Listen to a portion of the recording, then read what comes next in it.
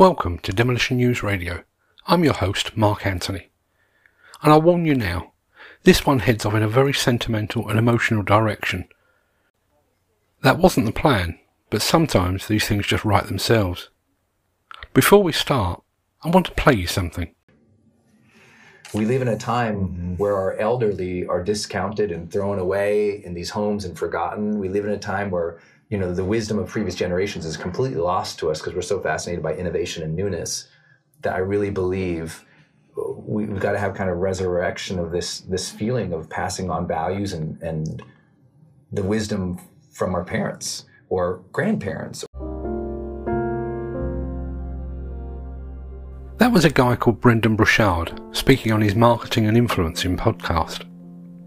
And the moment I heard that, it struck a chord. It struck a chord because I am guilty of all that Brendan Burchard described. I am focused on innovation, on newness, on the future. I'm dismissive of the past.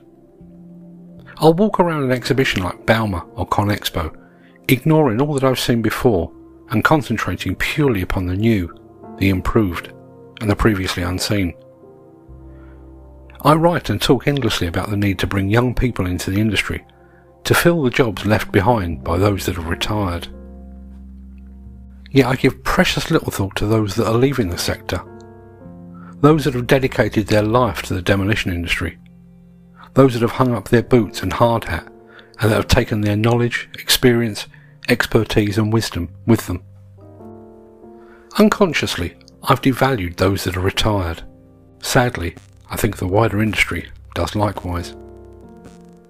There is a temptation to view the demolition and construction workforce as a funnel that needs to be constantly topped up with fresh young blood at the top to replace those that have fallen out of the bottom.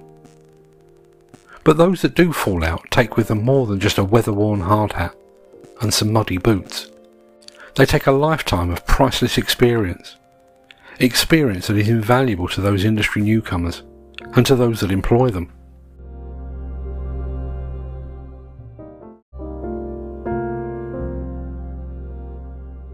At the top of the industry, particularly within family-owned companies, it's not unusual for founders or former owners and directors to hang around long after they've retired. They're probably not working every day, and their responsibilities have likely changed from executive to a non-executive role. But they're kept close by, not through misplaced loyalty or sentimentality. They're kept around because they have wisdom to impart. The same, sadly, happens far less on the ground and at the sharp end of the industry. Think of all those site managers and site supervisors that have racked up 20, 30 or 40 years of experience. The kind of experience that can be neither taught nor bought. And what about those excavator and high reach operators? Those explosives engineers? The kind that can drive a machine blindfolded? That can read a structure and predict with incredible accuracy how it will fall? When retirement beckons, all of that goes to waste. Those men, and it is mainly men, are packed off, possibly with a farewell party, and they take all that knowledge with them, together with their personal belongings. For an industry so focused upon the need to reduce waste, throwing away all that talent seems like sacrilege. Now I realise that no company can offer anyone a job for life. But I also realise that it's crazy to allow all that experience to just slip through our collective fingers. For an example of what could happen, we only need to look to the world of sport. In football, for example, it's not unusual for former players, those that don't become TV pundits or managers, to take up coaching roles, often working with the youth teams. In the field of boxing, ex-pros are regularly called upon to be in the gym to offer advice to young fighters. In both instances, those former professionals are not just imparting wisdom earned through years of hard work. They're setting standards of behaviour and respect.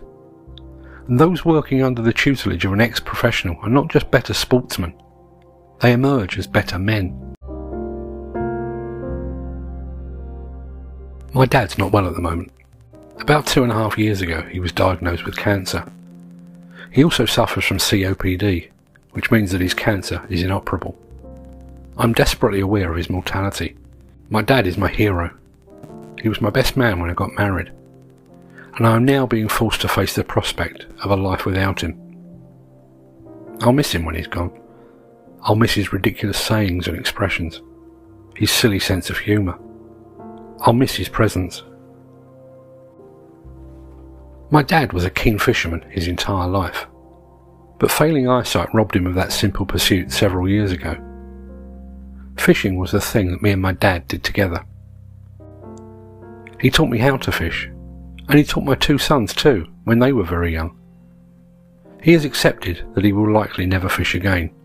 These days, even the relatively simple matter of walking from car to riverbank leaves him struggling for breath. And so he started to pass on his vast fishing tackle collection, 36 rods and counting, to me and my sons. What he can't pass on, however, is how to use it all. He can't pass on how to read a body of water to figure out where the fish might be lurking. He can't pass on how the behaviour of those fish might be affected by the weather or by the time of day, what bait to use, what rod, what tackle. In one of the many tackle bags my father has given me in recent months, I found an old baseball cap that he used to wear to keep the sun out of his eyes. The hat has seen better days. It's bent out of shape, discoloured, and it smells vaguely of maggots, river water, and old Holborn tobacco. I've tried it for size and it fits perfectly. Maybe when the weather improves, I might wear it on a fishing trip with my two sons. For years, that hat sat atop a bottomless reserve of fishing wisdom gathered over 60 odd years. But that hat, like so many hard hats that have been dropped in a corner as their wearer retired, is now empty. All the wisdom and the experience is gone. Now, it's just a hat.